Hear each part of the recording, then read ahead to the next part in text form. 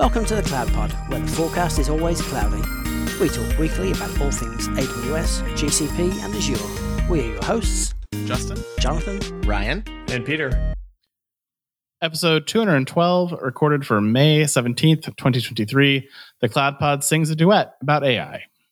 Good evening, Matt, Ryan, and Jonathan. Hey guys. Yeah.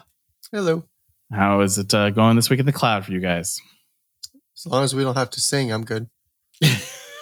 I signed you up for the duet, so it was definitely you and Jonathan. I thought the harmonies of the Britishness would be amazing. Mm-hmm. Yeah. Have to make a Monty Python song about AI. That'd be hilarious. That would be good. ChatGPT can get to work. Yeah. No, Bard would be more appropriate for this. Because a bard, Bard's a poet, so it'd be more appropriate. Mm-hmm. Yeah, but I want a good song. That's in the after show. Yeah. You're making promises for that after show that aren't going to get fulfilled, so... Yeah, and we can get Grimes voiced to sing it for us. Since apparently she said that anyone can use her likeness to generate AI music, which I thought was kind of interesting. That's interesting. All right. Well, we do have many cloud stories this week. So first up, Terraform Cloud Service is making several updates to their Terraform Cloud capability that provides access to premium features for up to 500 resources in the free tier, as well as new paid offerings for management capabilities, scaling concurrency, and enterprise support, as well as consistent billing metrics based on managed resources across tiers. New features include a premium security feature such as SSO and policy as code on all tiers included in the free, making it easy and frictionless for smaller teams and organizations to get started with their first use cases. And finally, updated paid tiers provide easy upgrade paths for organizations as their usage scales up and down to move between the tiers. So one of the things that I would point out in this is that they did change the pricing model to now include per resource charges, which may catch you by surprise if you have over 500 devices. You can stay on your legacy models, but of course the big carrot here is SSO and Sentinel OPA support. But do be aware what that trade-off is before you switch your license type and then suddenly start paying for your thousands and thousands of resources when you used to just pay for users, which apparently is a realization by HashiCorp that it's harder to delete your resources than lay off employees that you're paying for in Terraform Cloud. Yeah, I mean, the licensing for Terraform products for cloud and both enterprise has always been rough, right? Like starting off per users, for cloud makes sense.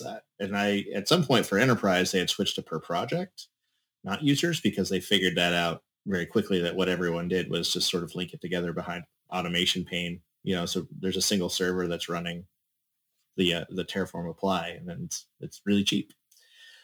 But then per project it creates some really weird edge cases where people are putting too many workloads into a single project in order to reduce that number. And then, a lot of the advantage is managing the access to that project. And so now everyone has access to your project. It's really hard to write policies at that level. And so it just sort of defeats itself. So while it sounds terrible, I wonder what, like in practice, like I'm hoping that this is sort of a reasonable cost per resource. I mean, it's definitely one of those things that you don't want to fight against the native cloud pricing model that you already sort of have. The resources are basically, I don't know, I can't do the translation to the proper level of decimal points here, but it's 3 zeros and a 14 per hour per resource. So, I mean, like you're talking about on a monthly basis. Let's see, let me do some quick real-time math. You're basically paying 10 cents a month per resource. So it's not like it's a crazy amount of money today in the standard tier. Now, in Plus and Enterprise, we get more features. Maybe it costs more, but that's the only thing they have on their public website right now. Per hour. That bothers me slightly. Yeah, store the state somewhere. Yeah, they do, and that's fair enough. Yeah. I get that. So we just have to create our stuff and then orphan everything and just delete the workspace. We get the stuff deployed for free. And then just import it all back in again later. Hey, I got a script that will dynamically create Terraform code based on deployed resources. So sure, yeah, let's do it. Yeah. What could go wrong? I just hope it doesn't force people into weird patterns, or got some accountants saying, hey, you've got to cut down your resources, adopt these weird patterns of Terraform usage just to make it a little bit cheaper. I mean, again, the devil's in the details of what they consider a resource, right? And is it every single thing? I mean, 10 cents per EC2 instance. Like, yeah, I get 10 cents worth of value out of Terraform, not having to manually do that stuff. So, like, but then like you get into like S3 buckets and like, I'm definitely not going to get 10 cents of value out of an S3 bucket every month. So, well, even take EC2, like it's the volume that's a resource that it's attached to. The security group is a resource that it's attached to. There's the rules for each rule for the security group is a resource. Yeah. So it's hard to get a single instance under 5 resources, of many, many different things, like even Lambda. And when you start considering VPC attachments and versions and all of that, it balloons out real quickly. Yeah. So it's tricky. The one thing I do like here is that they're getting rid of the SSO tax. They are giving you security at the base level. So while it does sound like it's going to be a little bit rough with the pricing, especially on exactly what they consider a resource, giving security at the free tier, I feel like is a very nice feature. Yeah. Policy of code, especially like, one of the gigs I worked at, like that was the thing that made us purchase Enterprise, was that the ability to do that. Well, and I think we talked about on the show before that, Sentinel is a really great capability, but it was locked behind a very expensive tier of licensing. So that's why everyone's kind of running towards OPA as an open source alternative to it. But now this kind of unlocks Sentinel as, I can use Sentinel again because now it's included in my license tier without additional cost. So that, it's not a terrible choice by them. It's just, again, how does it all work out in the end? And it would be nice if they would declare which are what they consider to be billable resources versus just supportive resources. I think that's probably the next evolution of maybe this. Because I do think there'd be some pushback on the pricing. It's the only go forward model, though. Like, I mean, I don't think there's any other ideas, and other than being able to bill by resource and then define the types of resources that you care about that are included in state. It's not bad. I mean, 10 cents for resource per month. It really isn't bad in the grand scheme of things. You're going to spend $2,000 on a server. What's 10 cents? Well, I mean, but again, like as Ryan said, it's really 5 at a minimum. It's 5 things, and it's probably even more than that. So it's probably more like $4 to $5 a month per server when you factor in all the pieces. If they're billing you for every single resource, right? Like that's the hope, is that they're calling it at some sort of sane level where it's like the EBS attachment that is attached to your EC2 instance if you're in Amazon. That's not a resource. It's an attachment, like that kind of thing. Yeah, it would be nice if they had in the Terraform pricing some details on that, because that is probably the big question here that I would have out of this is what's the resource considered and what does it look like? I've asked this question of many a vendor in cloud realms because I think this is going to become more and more popular because it's really the only thing that makes sense. Everything else becomes too burdensome if it's doing % of spend or if it's by, I remember when it was per AWS account for a long time, like that was awful for when you started to enable, a larger organization. And so this is really the only go forward plan because it works for every layer, including, people outside of enterprise.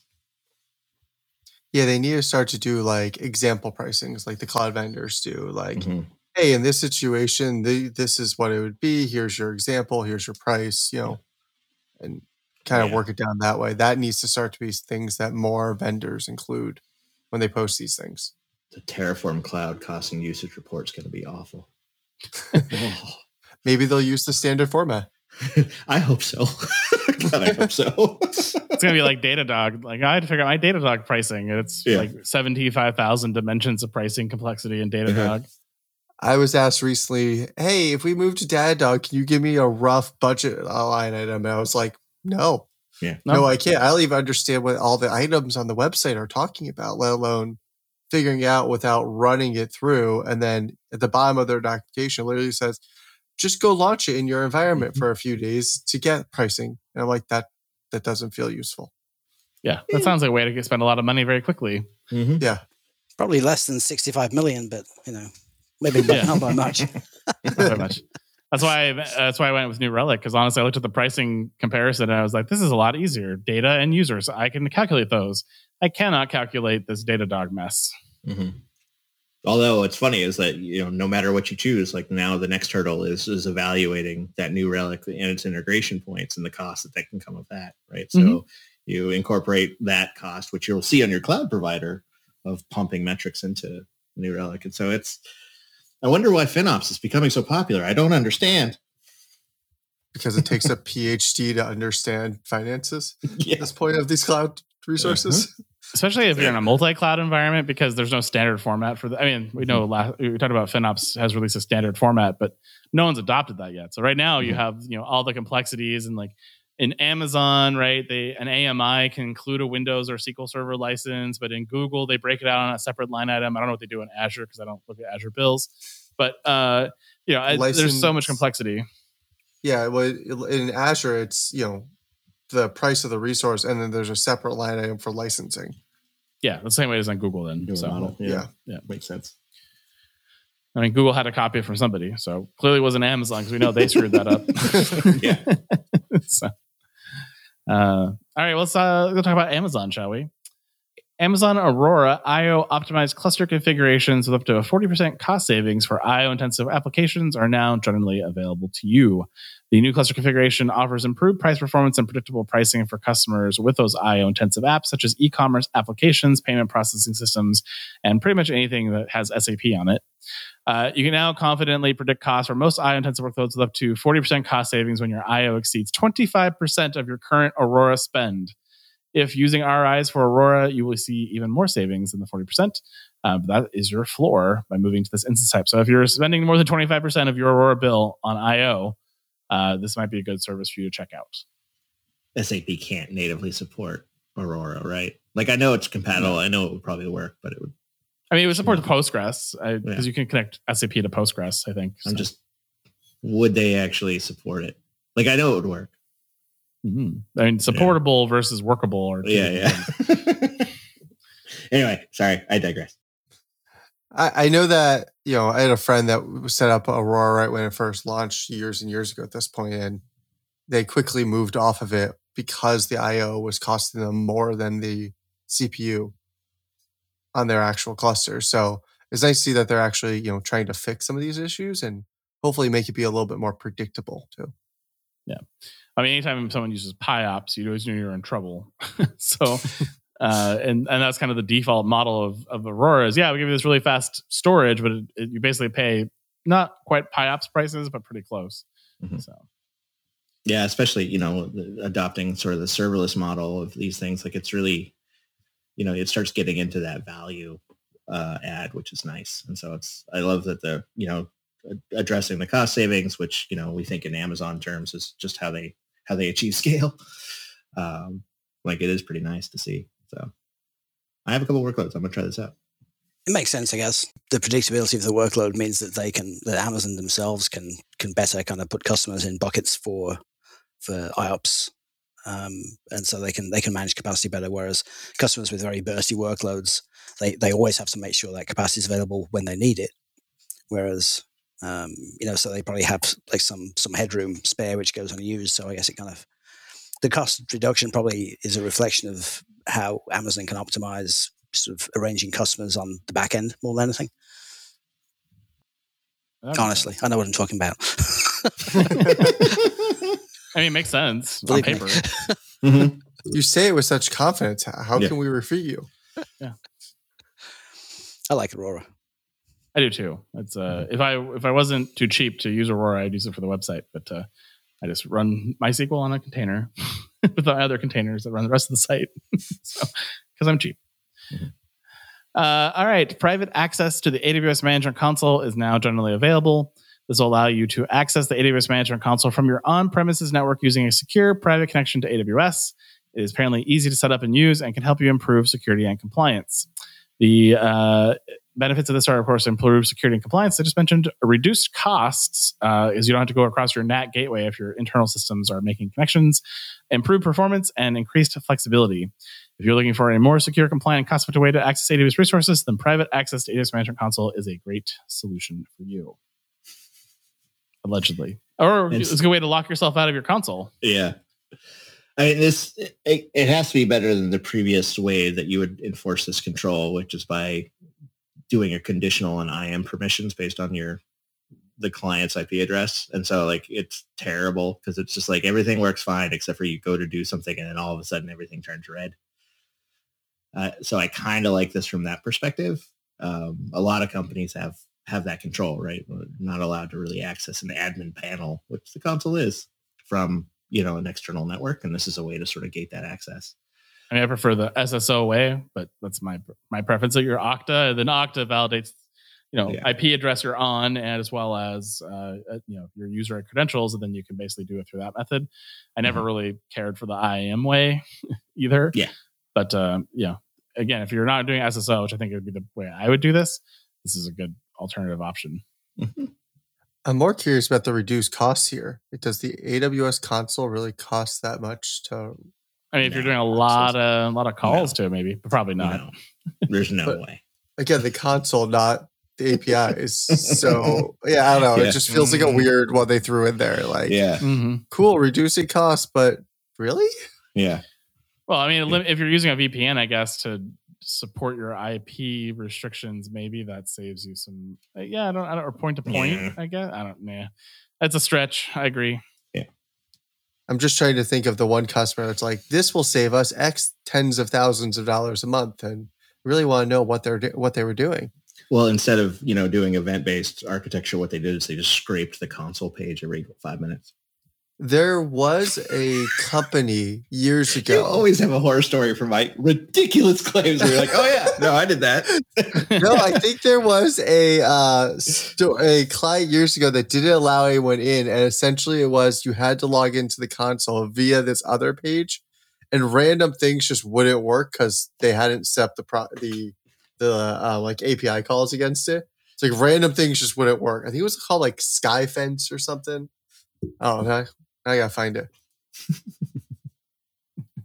Well, I was looking for that. Mm-hmm. Let's move on to Cedar. So apparently Amazon is releasing support for Cedar to allow you to write and enforce custom authorization policies. Cedar provides a simple and intuitive API and SDK that makes it easy to write your policies.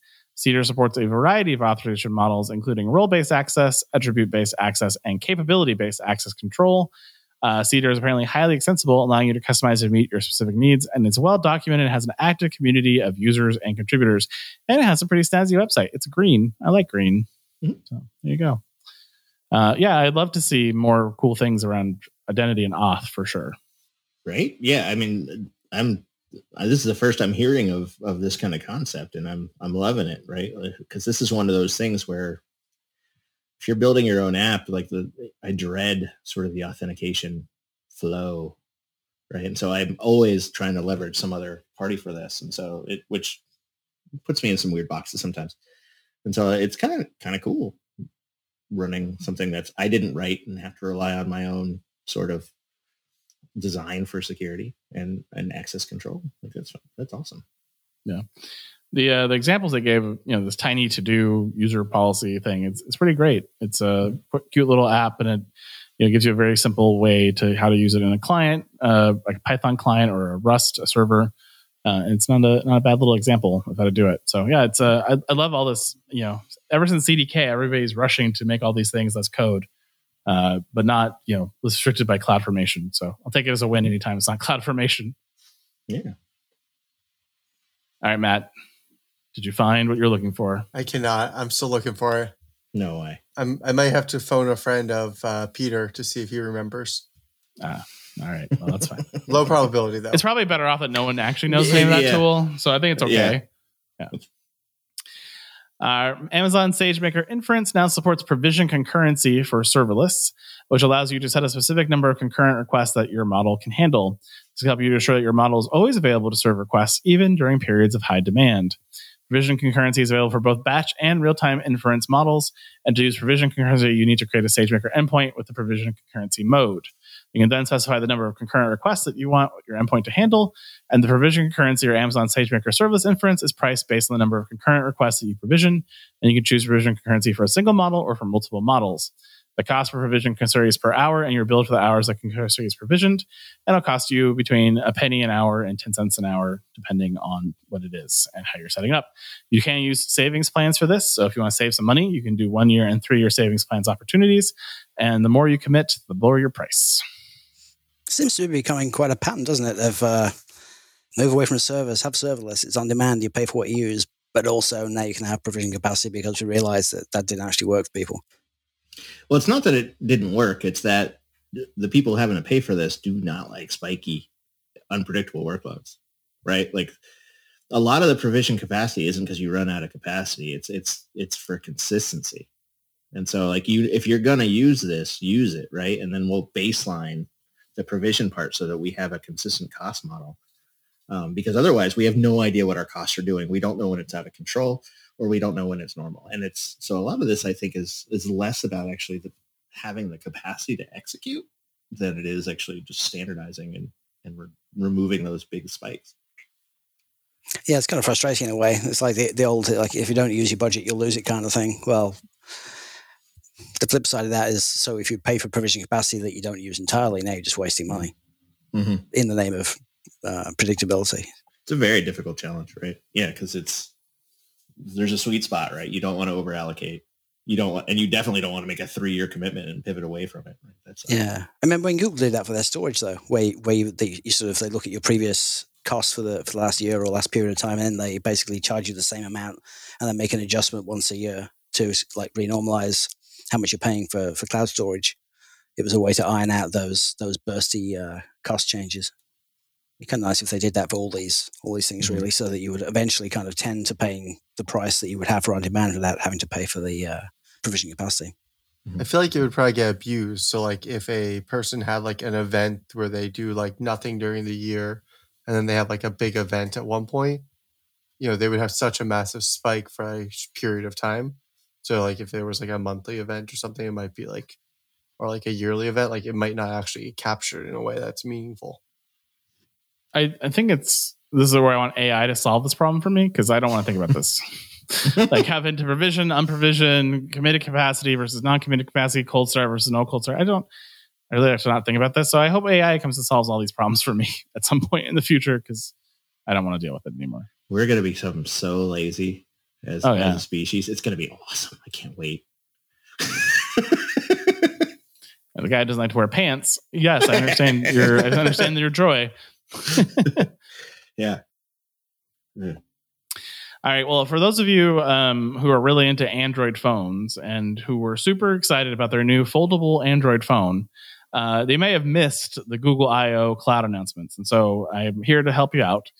There was 2 big areas of investment, of course. And since the entire theme of Google I/O was AI, of course, the first things up was new AI features. So first up, they announced Cloud Auto ML natural language, which makes it easy to build natural language processing models without any machine learning expertise, which is definitely the version I need. Cloud Auto ML Vision Edge, which enables developers to build and deploy custom vision models on edge devices. Cloud TPU V4 pods, which are powerful machine learning accelerators that can be used to train larger and more complex models. And Cloud ML Engine pipelines, which make it easier to manage and monitor machine learning pipelines. The Cloud AI Platform, which is a unified platform for building, training, and deploying machine learning models. And these new products features are designed to make it easier for developers and businesses to deploy and build and deploy AI and machine learning solutions. And they also demonstrate Google's commitment to AI and machine learning, which are 2 of the most important technologies of our time, per the article. So there you go. You wouldn't know it, would you? You wouldn't know it. Secret. It was definitely very AI focused, but I can kind of see why. They're just trying. I think that's going to be the theme of pretty much every conference this year is going to be very AI focused. I wish it was only this year. I think it's going to be the next 3. Well, I mean, I think this year you're going to get all the really like lightweight use cases, like, hey, we're going to take our documentation and put AI around it so you can find help docs better. And then next year will be where you actually like kind of cool solutions with AI. But it'll be a few years of lots of things, I'm sure. I mean, ChatGPT is great. OpenAI is great. In fact, I was really interested to see another model that they've built, which converts text to G-code, basically for building 3D models. So you can ask it to build your model of a thing, and it generates the code that you can just 3D print, which is awesome. Wait, in language, you just say, "I want a cup that's this size." Oh, exactly. Wow. I want a thing that looks like this, that does this. and it'll make something for you, which I thought was kind of cool. But I mean, OpenAI is great, and they're definitely hugely innovative, and they'll become very profitable. And what they don't have though is like the existing device base like Google does. And if Google get Bard right on Android phones with integrations into existing apps and people's lifestyles, that like accelerates them from the crappy Google Assistant that they have today to being something truly amazing. And if they get somehow hit first with that before Apple or anybody or Samsung or anybody else, it's going to be hugely profitable and life-changing for people. Yeah, I agree 100%. The breadth of the Android user base is going to be like, that's such an advantage if they can capture that. Nuts. It's awesome. I mean, I can use it more than just set timer or set an alarm clock. Yes. Well, now it can ask you if you meant to set an alarm clock. Hey, you didn't turn your alarm on this morning, but usually get up at 7 o'clock. Do you want me to set it for you? At 7 o'clock, it's asking you that question. Like, thanks for waking me up, and I didn't want you to. Appreciate that. The next Google Cloud item is the launch of, we talked about Bard a few weeks ago, had additional programming language support, but now they've apparently introduced that into Duet AI for Google Cloud, an always-on AI collaborator that provides help to users of all skill levels where they need it. Duet AI is on a mission to deliver a new cloud experience that's personalized and intent-driven and can deeply understand your environment to assist you in building secure, scalable applications while providing expert guidance. There's 3 capabilities of this out right away. First is code assistance, which provides AI-driven code assistance for cloud users such as application developers and data engineers, and it provides code recommendations they type in real time, generates full functions and code blocks, and identifies vulnerabilities and errors in the code while suggesting fixes for you. The chat assistant to get answers on specific developer or cloud-related questions. Users can engage with chat assistants to get real-time guidance on various topics, such as how to use certain cloud services or functions, or get detailed implementation plans for their cloud projects. Coming after your CCOE, Ryan. And then Duet AI for AppSheet will help you create intelligent business apps, connect their data, and build workflows into Google Workspaces via natural language. I'd like to sign up for that. It's in limited access. I'd like to see if we can sign up for it through our GCP partners, whatever. But really, it's kind of like the machine that's going to build the next machine. We're laying the foundation for that. I do believe that you still, since you have to ask the question, I think my CCOE business will be safe. That's half the challenge. That's really all I want anyway. Yeah. I want a thing that does this. Oh, well, that's the composer service. You need the composer. Oh, okay. Now I know what to look for in the docs. Like, that is part of the battle. But if you can describe to it, like, hey, Google AI assistant, I need something that can take events and do things with them. Like, what do you suggest? And it goes, I'll suggest to you composer as a potential option. Maybe that's how you I'm waiting for the next gen of this, where it's like the Miss 3K robots just sitting at the bottom of the screen as you're typing, making comments, criticizing you. Clippy's going to be yelling at you. Yeah, that's great. You call that a piece of code? Yeah.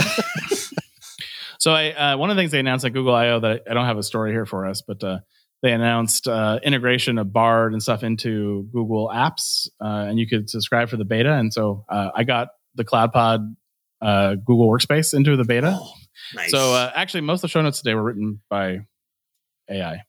So that's fantastic. I just asked it to here's the article.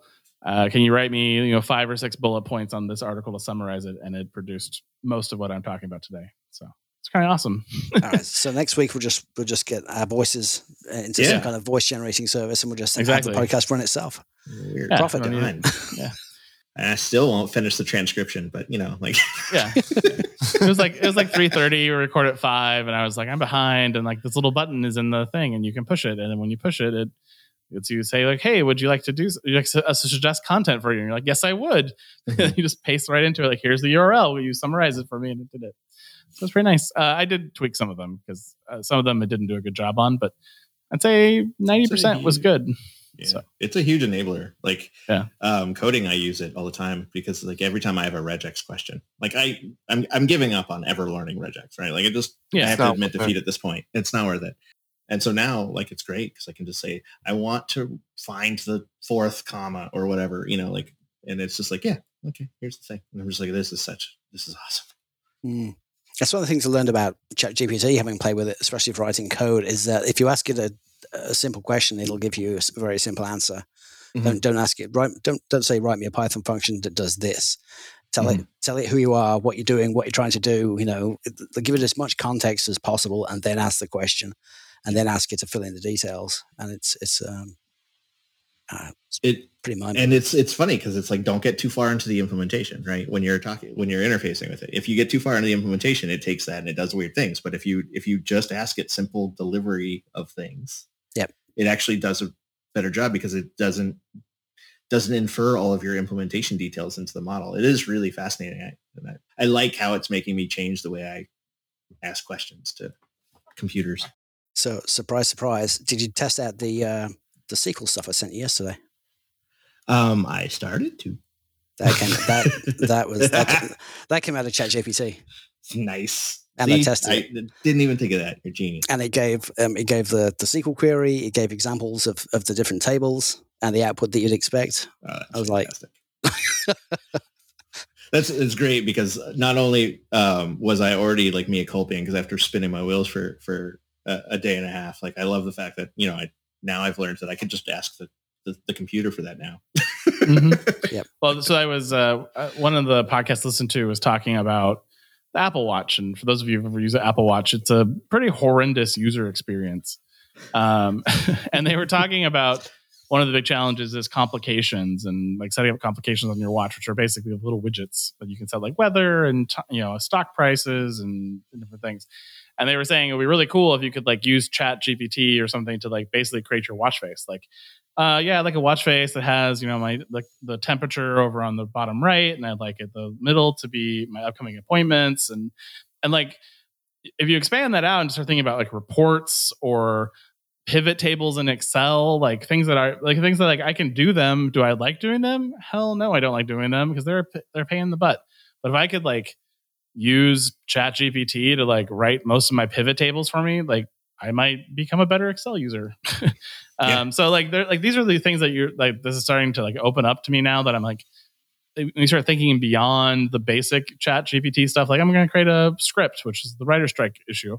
And you start thinking about like how can I actually use it in my day job? Like it gets kind of interesting really quickly because like if I could tell it I want you to create me a chart that has this data from my cloud bill and I want you to show where I have a break even on this or that, and it can do that.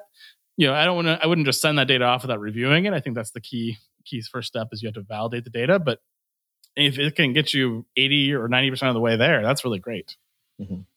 Yeah, I mean, that's where you're going to see it. It's going to be native in the tool. You're not going to go to ChatGPT and ask a question. It'll just be in Excel, right? Here's your pivot table that you want. Like you're not even going to ask it. It's just going to tell you. I think it's the way that all good technology goes, though. To begin with, you kind of have to understand how it works to be able to use it. And then eventually it reaches some kind of point of maturity where you don't need to know how it works to be able to use it. And that's really what generative AI is going to solve for us. We need to know what we want from the inputs, but we don't need to know how the sausage is made. Mm-hmm. So we're going to use ChatGPT to help us understand our cloud bills. And then at one point, we're going to need ChatGPT to help us understand the ChatGPT bills. It's turtles all the way down. Let's just hope it doesn't realize it's very expensive and turns itself off. I wonder if someone's working on a Corey Quinn model for bills. Like the Duckbill Group has AI models that they would sell for your bill. That'd be kind of awesome. Yeah, I was thinking more of like Corey lending his voice to AI. Well, I mean, there should be a Corey Snark bot for 100%. Yeah. ChatGPT tells you it's turned itself off because you're not using it enough and it's not going to pay for itself for this month. Yep. Good times. All right, well, let's move on to Azure and services we hate with Elastic Cloud. Almost made the show title. Not quite this time. Of course, Elasticsearch is the new partner of the Azure native ISV service, which means it's basically fully integrated into Azure and can now infect all of your Azure experience with Elasticsearch. So that's great. There are several new capabilities they just launched this last week for this capability, including support for Azure Kubernetes Service, which makes sense because that's where all the money comes from, because Kubernetes is a loggy bitch. Integration with Azure Synapse Analytics, support for Azure Active Directory authentication, and improved performance and scalability. The third one, that AD integration, I feel like that's sort of like basic 101 of having an integrated service with the Azure native console. Just personally, I would think that, but apparently that was not part of the initial rollout. So there you go. Now I want to know what was in the initial rollout versus this one and why that wasn't the first one. Well, given Elastic's model, it was probably just locally configured users. Like they've made you pay a premium for that sort of ability for years, and they still do in their enterprise product, as far as I know. Yeah, single sign-on. Yep, single sign-on tax. Yeah. SSO.tax. Mm-hmm. I was starting to think more highly of Azure and Microsoft, but choosing Elastico as a partner when they could have used OpenSearch. It's not a partner. It's the Azure native. They're offering the Elastic service within their marketplace. So this is a.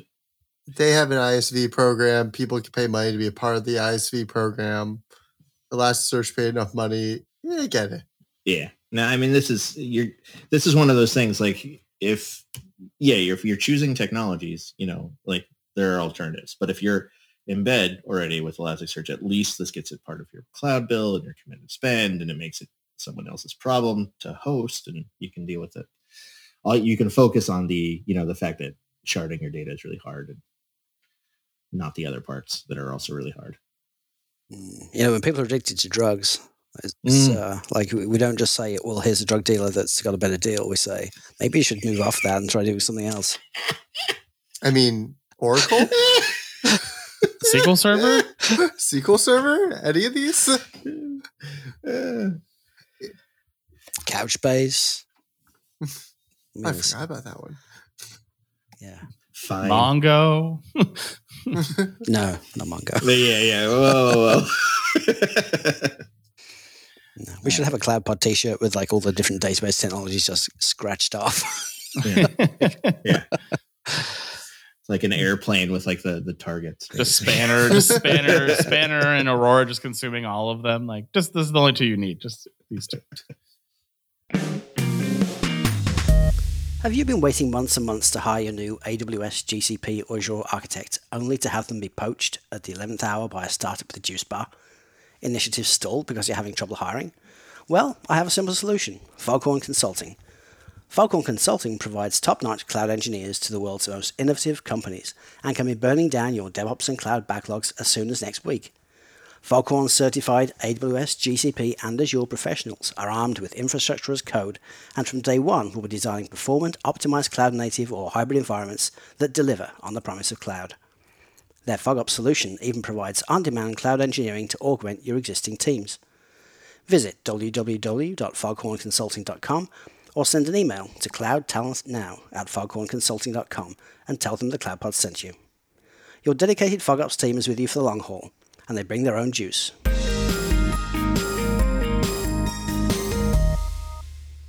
All right. Well, there's some new things in Azure Files. And for those of you who don't know what Azure Files is by that amazing name, it's a fully managed file storage service that provides SMB and NFS file shares, which is highly available, scalable, and durable. Although I did not see an ultra premium tier for Azure Files, so I'm sure it'll come later.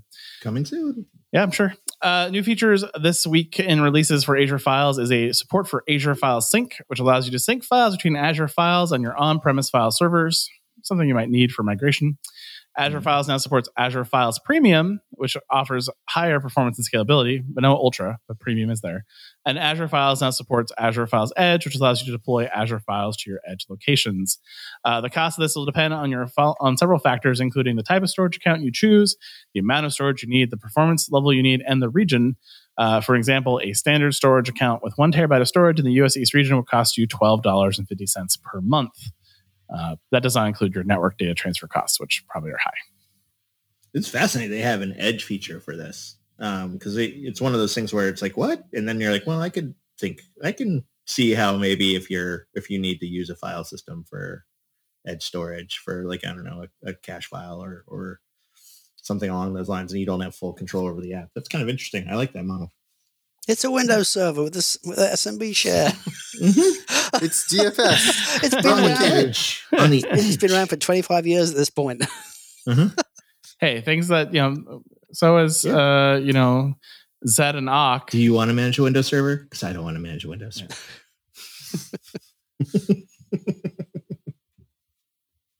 I'm surprised they weren't the first people to offer this service. Right. Does any of the other cloud providers have a file at the edge service? I don't know the file system Well, at the edge. you have storage gateway. Yeah. That's not more of a caching appliance, isn't it? Yeah, that's like on-prem or in AWS. It's not going to be like at a edge location. What do you mean by edge location? You mean replicate it to a server in somebody else's data center? Just a different location. Well, I mean, it depends because like you have the AWS on edge solutions where they're at a telco provider, and then you also have your own edge where you put a telco thing in your warehouse, and then you also have whatever that thing is where you deploy EC2 instances in your data center as an edge solution. Outposts. Yeah. So you have edge is a very fluid concept. Or you just use the CDN. The cloud full of sharp edges. That would be a good show title. Why did you come up with that earlier?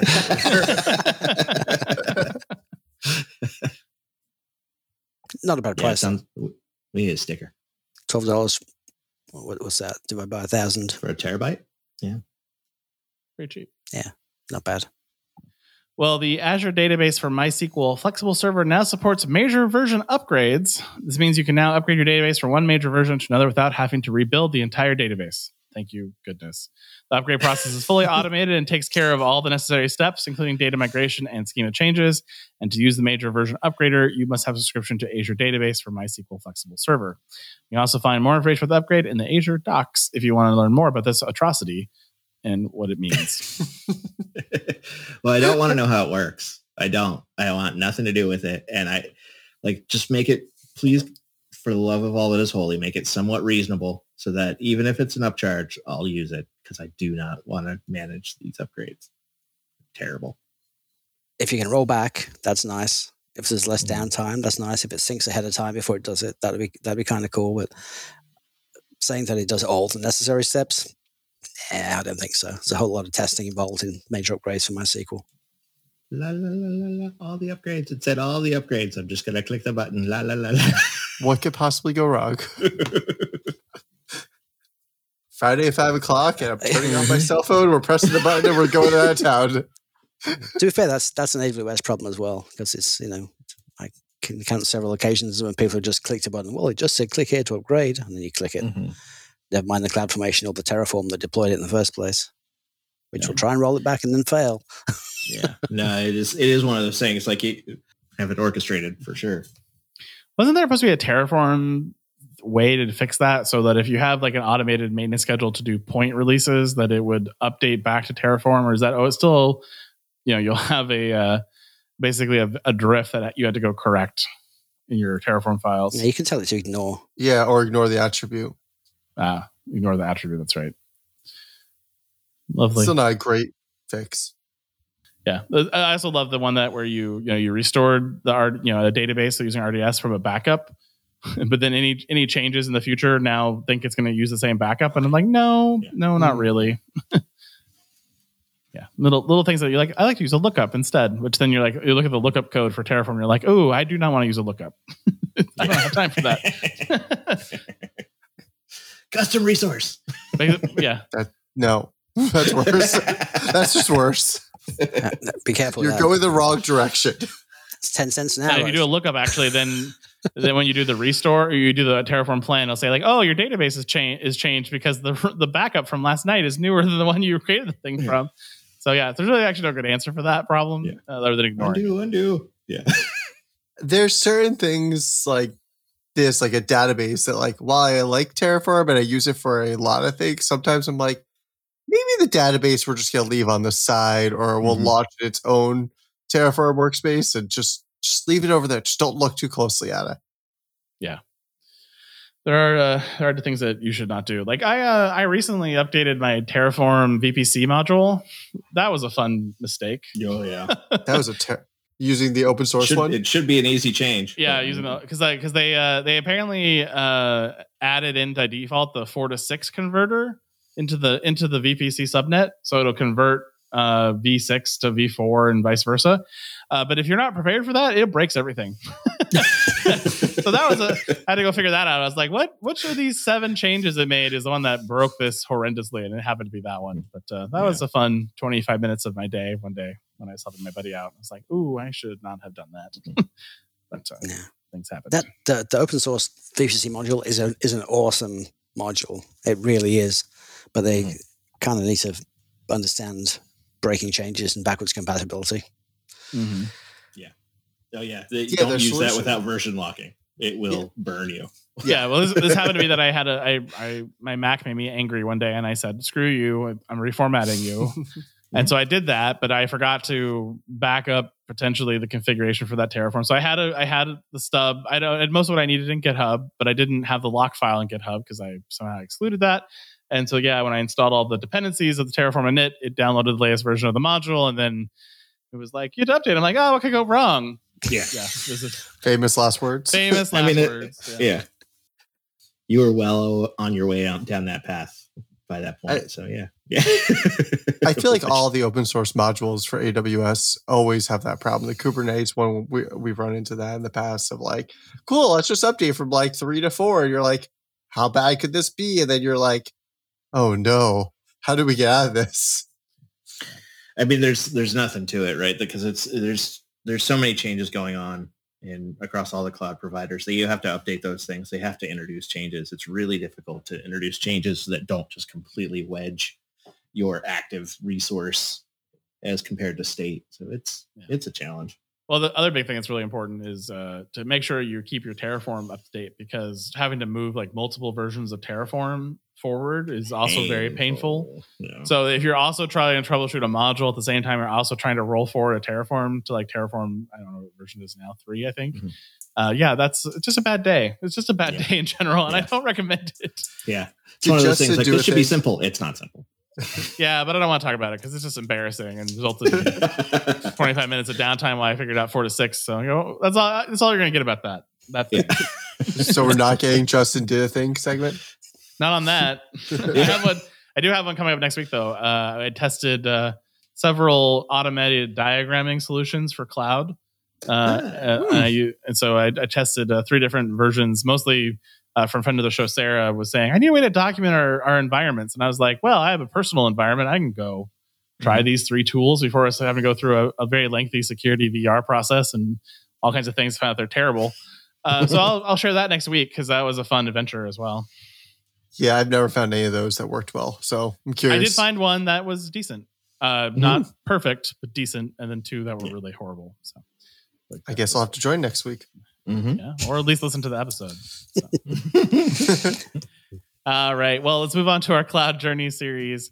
We are talking about, we're still in Cloud Native, and we haven't talked for this for a few weeks, but this is managed services this week. So managed services, of course, in Cloud Native are supposed to be things that help you reduce your costs, increase your agility, potentially improve reliability, unless you're in France, reduce complexity, and improve your overall security. And so, I thought we would talk a little bit about your guys' experiences with managed services, but where do you think these apply, and where do you think they fall down for us? Reduced cost is interesting because I think they can enable better architectures. Thinking about like serverless and event-driven architectures, which don't cost you anything, that could reduce costs versus running something 24/7. However, managed services in general are really not cheaper than running them yourself. It's just a matter of where you spend the money, I think. I mean, you have to calculate the ROI differently. Exactly. Because like an RDS database, for example, yes, you're offloading SQL Server management or MySQL management or Postgres or whatever flavor of database you're using to the cloud provider. So maybe you have 10 DBAs and now maybe you only need 6 DBAs. So you have an ROI there because you were able to do it less DBAs or have the DBAs do a more valuable thing. You don't have to fire them necessarily. And maybe they're focusing more on like performance tuning and things that are app specific versus infrastructure specific. Because a lot of things they do are very heavy, undifferentiated heavy lifting, like backups and tran log rotations and setting up DR sites and clusters and all these massive pain in the butt things that you have to do to manage a database at scale and at high performance and availability. And that costs people and time and effort. And if you can focus on just your app, then you save money. But that ROI is not a direct ROI because that database costs, 20% more than that database would have cost you on EC2. But you have less headcount required to support it. The other problem was, or not problem, but the other thing with costs is that a lot of times people be like, oh, I just, can go install MySQL on my EC2 instance or, and go from there. And then they're like, oh, well, if I move to RDS, I want multi-AZ. So they don't always compare apples to apples when they start to do some of the cost analysis, because they're like, okay, multi-AZ is a checkbox here versus now I actually need to run 2 servers and everything along those lines.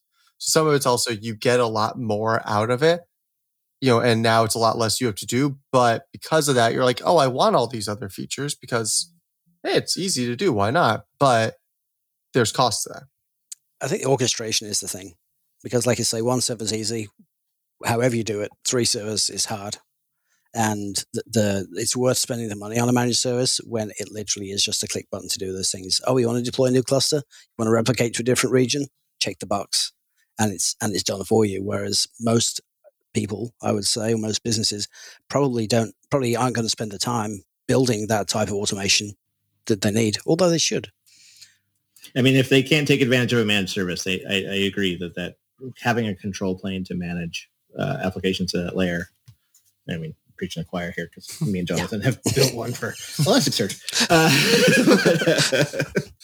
But like it's important, right? Like it is one of those things. And yeah, I have never done that cost equation where you add up all the total cost of ownership and include like the ongoing maintenance and upgrades and all that stuff, where the managed service is more expensive. Just never has happened. And I keep trying, but yeah, I mean, managed services are so easy to leverage, and they just free you up to do so much more interesting things that it's worth it almost every time.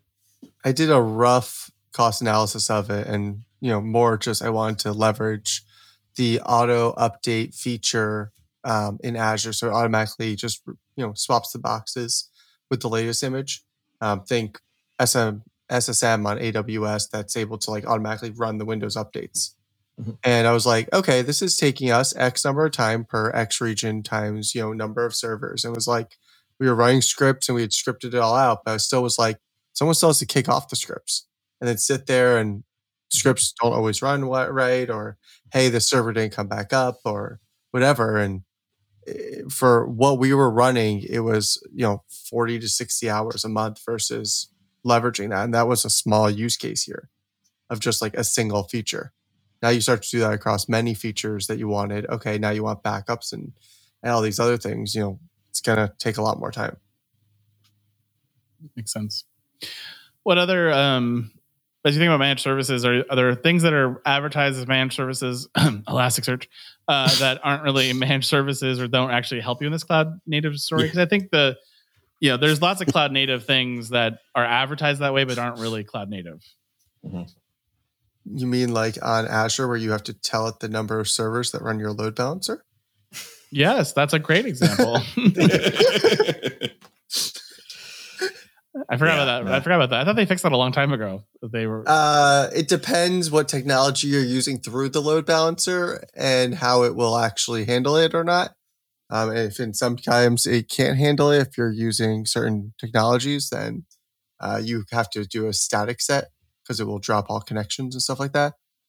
Azure has quite a few things that I would expect to be more, dynamic and more managed servicey. Like, hey, there's these limits on storage accounts where you get so many metadata calls about the, file times and stuff like that you have to kind of understand. It's on AWS. It's kind of the equivalent of 3 IOPS per gigabyte. That it was, so there's still some of, but there's a lot. I feel like there's a lot more of it on AWS with like storage and load balancers, or either that, or I'm just really lucky I run into all these fun edge cases, which is highly plausible. Well, I mean, even the IOPS thing, it's not, you're not managing that, right? That's the way they communicate the expectation of performance, right? They give you the option to do all the other things, so. Yeah, I mean, there's all kinds of things. Like, and one of the things I like to consider is stuff that doesn't scale to zero, right? Like it's always a tricky sort of conversation to figure out if that's a truly managed service, if I have to sort of consistently sort of turn it off and turn it on, or it's costing me money. that sort of, those types of things. I mean, that's one of the better problems to have, I suppose. But I mean, if somebody gives you a Terraform or CloudFormation to deploy a thing, does that make it a managed service just because you can turn it on and off and you can change variables and update things? No. Sorry. No, it's not just the ability to turn it off and on for sure. But yeah, I'm just thinking things like Composer, for example, Google. Mhm. Yes, you can deploy it using an API, but really all it's doing is dropping a bunch of other stuff into your projects. Composer is a great example, which you still have access to. So in a way, it's too exposed. So I'd say it's kind of a managed service, and it has its evolutionary path that it's following. But right now, if it's deploying things and exposing them to me, and I can tweak with them outside the management plane for the managed service, then I'm going to say that's not really as managed of a service as I would like. Mm-hmm. Yeah, I 100% agree. Like, that's my biggest gripe with Composer is that it's pretending to be a managed Airflow service, and it's not. It's a deployment template with a big like warning sign that says your mileage may vary, like kind of thing. And you're like, eh. Anything else you want to say about managed services? Reduces complexity is a hard one. Kind of. It moves it removes the complexity I know about and replaces it with its own unique complexity. Well, especially in the Google world, we've learned, the networking at Google does not actually fit well with managed services in all cases. Yeah. So there are definitely things that can cause you some impacts. With the complexity piece, it's also you have to understand you get to fit their model in order to really make it make sense. So like, if you're going to use it for what it's designed for. Don't try to make it work for you and kind of use some edge case, because all you're going to do is burn yourself. Yeah. Do not shoehorn your use case into any provided technology, right? Never ends well. I think security is an interesting one, though, especially thinking back to the Log4j exploit and the immense value everyone who uses AWS got from the fact that they managed that effectively, quickly, and imagine having to do that to 2,000 servers yourself. And that was all done behind the scenes for you very quickly, and it wasn't a nightmare, and there weren't big stories about huge exploits or anything else.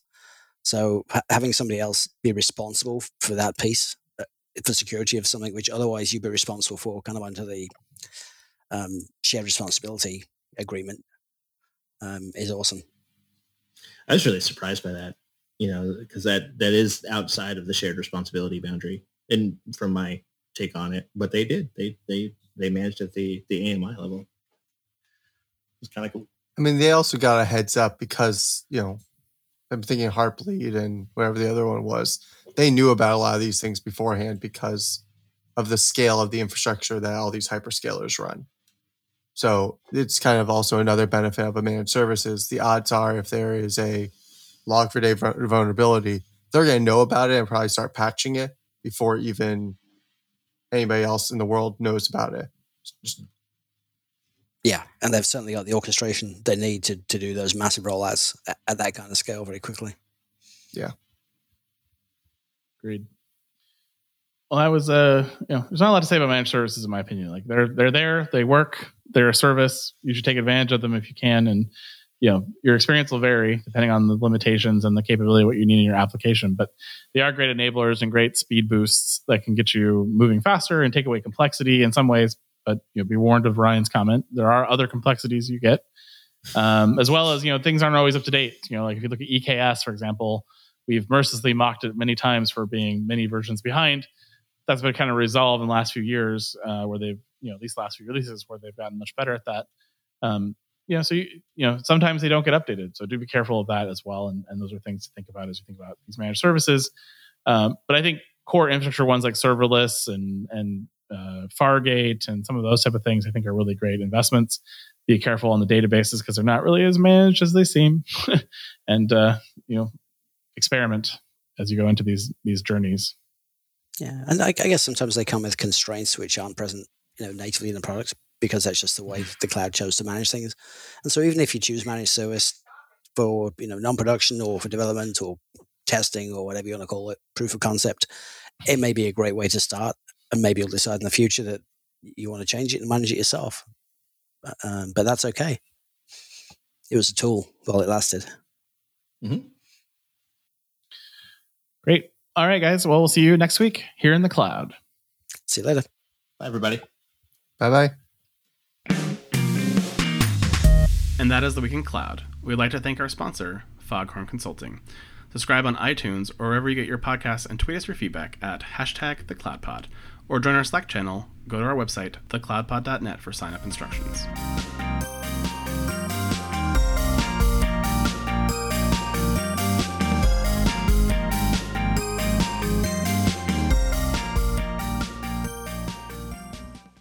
All right. I have an after show today that's right up Ryan's wheelhouse.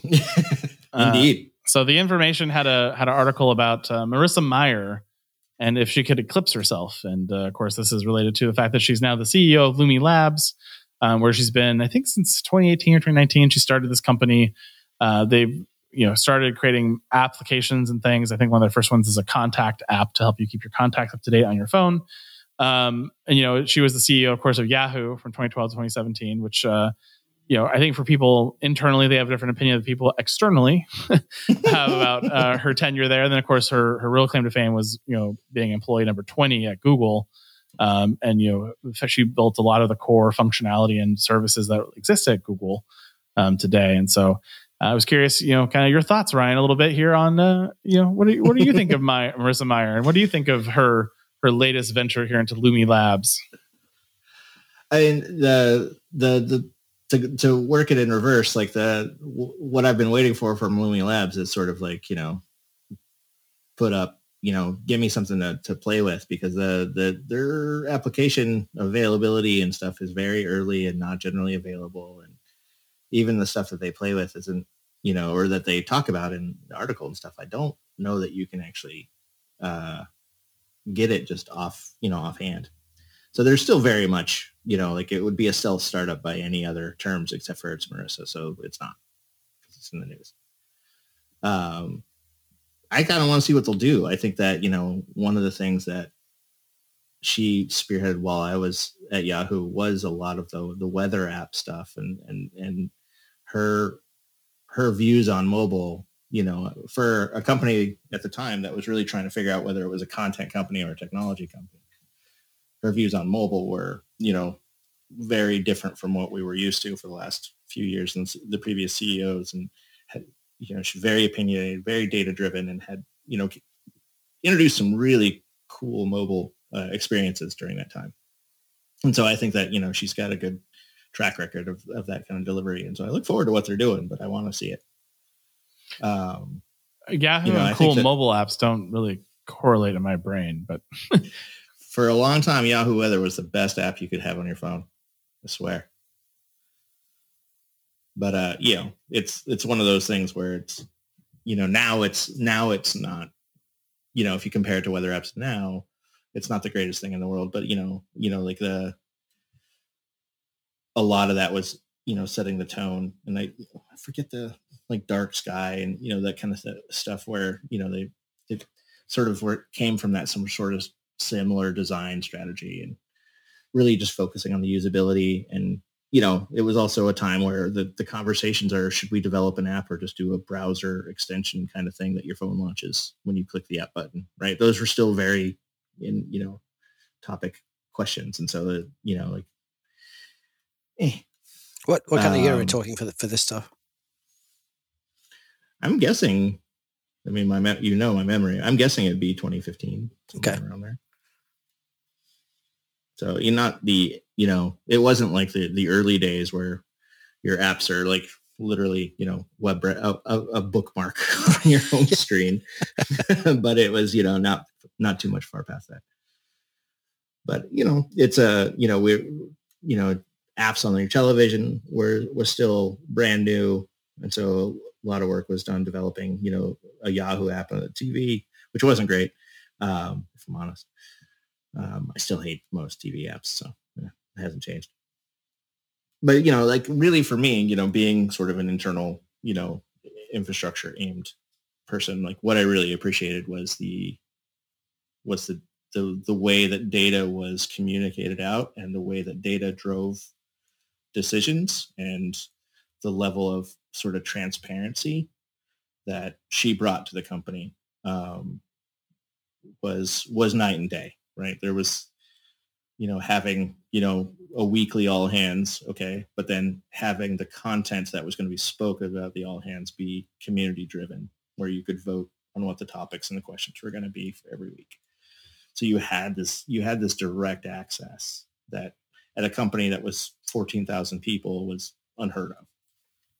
And so it was a cool time. Like it didn't succeed, obviously. Like it was, the only reason it lasted as long as it did was because of an investment that she didn't make, that was done, that she got to inherit. So, but yeah. So you liked her, but she's also terrible. That's what I heard. No, she just didn't succeed. Yeah, right. Like the only way she could have succeeded is by inventing the next iPod. Right. That was the challenge she had for success. And it wasn't going to come. Like it was Yahoo was definitely a business in heavy decline at that point. Mm-hmm. Had tried to become a news site and really, steer into their portal story. Then they tried to become a media company, and then they kind of became a nothing. So. Well, I mean, it tried to do so many things, but didn't fully commit. Right? They had the opportunity to go really deep into generating content the same way that Netflix did. They could have purchased Netflix, could have purchased Google. Like they were unwilling to really put it out there to succeed. And that hesitancy meant that everyone else got to eat their lunch. Google did it for advertising technology, and then Netflix did it for generating content. And then by the time Marissa was trying to do it for mobile app development, that kind of thing, I think it was the cards were already dealt. I still use Yahoo for finance, actually. I used to use as well. I would say that in my dating era, I used Yahoo Personals as well. So a lot of Yahoo things that I used back when I was younger. But now I rarely ever go there because there's no reason to, for me at least. But yeah, I think finance is the only hanger. I mean, I have Yahoo Mail, but I admittedly hate that. So, but even finance is really a shale. It's not as good as it used to be, in my opinion. Mm-hmm. Like there's not as much, not as much community there. There's not as many conversations that happen. I used to love to go, read all these comments people were writing about a stock ticker and see what they had to say. And, some of it's just trolling social media stuff, but some of it's also kind of interesting. It's, some interesting insights or things I hadn't thought about. So, on really big stocks, you still get that, but on smaller stocks, you just don't really get that as much as you did back 10 or 15 years ago.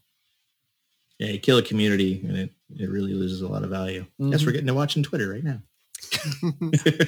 What's that again? It's that dumpster fire. That wasteland. Yeah. It's an interesting product they're building, though. I think it's Lumi that built the contact app based Sunshine. Yeah, it's and I actually downloaded it because I remember when she created, the company and she was going to create this app, but I hadn't realized it got released for the iPhone. So I went and looked at it. Oh, I didn't realize it was released either. Yeah. So I downloaded it and started playing with it. But yeah, it's for contact management, it has a lot of really great data and it imports a lot of interesting things. And, I found I had 45 duplicates in my contacts already. And so I was able to clear those out. And so yeah, I'm going to play with it some more, but it's definitely not a company that's going to be $1 billion, Google type company. But, this is the first product they really invested in. Maybe they have a bunch of these little base hits and those turn into successful companies over time. But, it's only 25 people today at the company. So it's very small. She's counting her money. Like it's a bit of a hobby company. Not doing it for the cash right now. Yeah. When Yahoo, she got a great golden parachute on her exit out of that. So yeah, I mean, she got a good salary. Was hurting before that. Yeah, she was doing just fine from Google and the IPO of Google. She was, then she got lots of stock at Yahoo and did quite well on that. And then, I'm sure she got a lovely golden parachute. So it's probably one of these situations she never has to work again. Mm-hmm. I'm sure that's the case. I mean, a good app that only costs $2 or $3 though, with a potential user base of 1 billion people. That's still worth something. Yeah, no, it's not. It's worth building, and it's an area that people are really sensitive about. If you screw up my contacts, I'm going to be really mad. Mm-hmm. So that's definitely a sensitive area. Yeah. second only to losing the baby pictures in Google Photos. Yes. True. Was there a story there, Jonathan? Yes and no. Google announced that they were going to start deleting inactive accounts, which accounts that haven't been used in a couple of years, and they're doing it to stop people opening spam accounts and just using them and then throwing them away. But of course, there's a lot of people who've opened accounts for their kids years ago in their kids' names and never logged in, or like they encouraged people to open accounts and then like email them pictures and things over the years so that when they became old enough, they could log in and see this amazing history of stuff. All going to get trashed. And there's like different rules. So if you pay for OneDrive, Google One, whatever it's called, they're all the same. Google Drive. Then that counts as checking in. If you have the account on an Android phone, that counts as checking in. But there's things excluded from that, which is Google Photos. So if you've got Google Photos in an account and you don't visit the website or use the app to do something with a picture, they will delete your stuff. So, be careful. Be very careful. I was expecting your wife yelling at you over like losing all the baby pictures because something. No, she doesn't know yet. And she doesn't listen to the podcast. But I doubt that very much. She listens to me all the time. My wife doesn't listen to the podcast anymore. There, she's like, I like hearing you do it, and I'm glad you're doing the podcast, but I don't understand any of it. So she stopped listening a long time ago. Yeah, she has to listen to me most of the time, choosing to listen to me when she doesn't have to. Yeah, exactly. Completely different. It's just too much. Completely different. No, I guess it's different with a first kid. With the first kid, you keep loads of things. We've got boxes of stuff. Oh, look, this is their first whatever. And then with the second kid, it's like, as long as I've got a picture they drew last week, I don't care. That's good enough. Yeah. It is sort of funny how that works out with your kids. Like, the first one, you have all these things and, you did all these things for them. And the second comes along and you're just like, yeah, we're not going to do that. Now that there's face recognition, you have metrics to prove it. Yep. Yes. I have numbers of photos per kid. And it's just like, ooh. Per year that they were alive? Yeah, you're going to get in trouble at one point. Just picturing like a mad teenager yelling at you like, I looked it up and you only have 15 pictures of me. You have 500 pictures of them from ages 6 months to 1 year. What the hell? It's true. All right. Well, now we just rat hold onto this. We should probably go before we continue. Yeah. All right, guys. Have a good night. Talk to you next week in the cloud. See ya.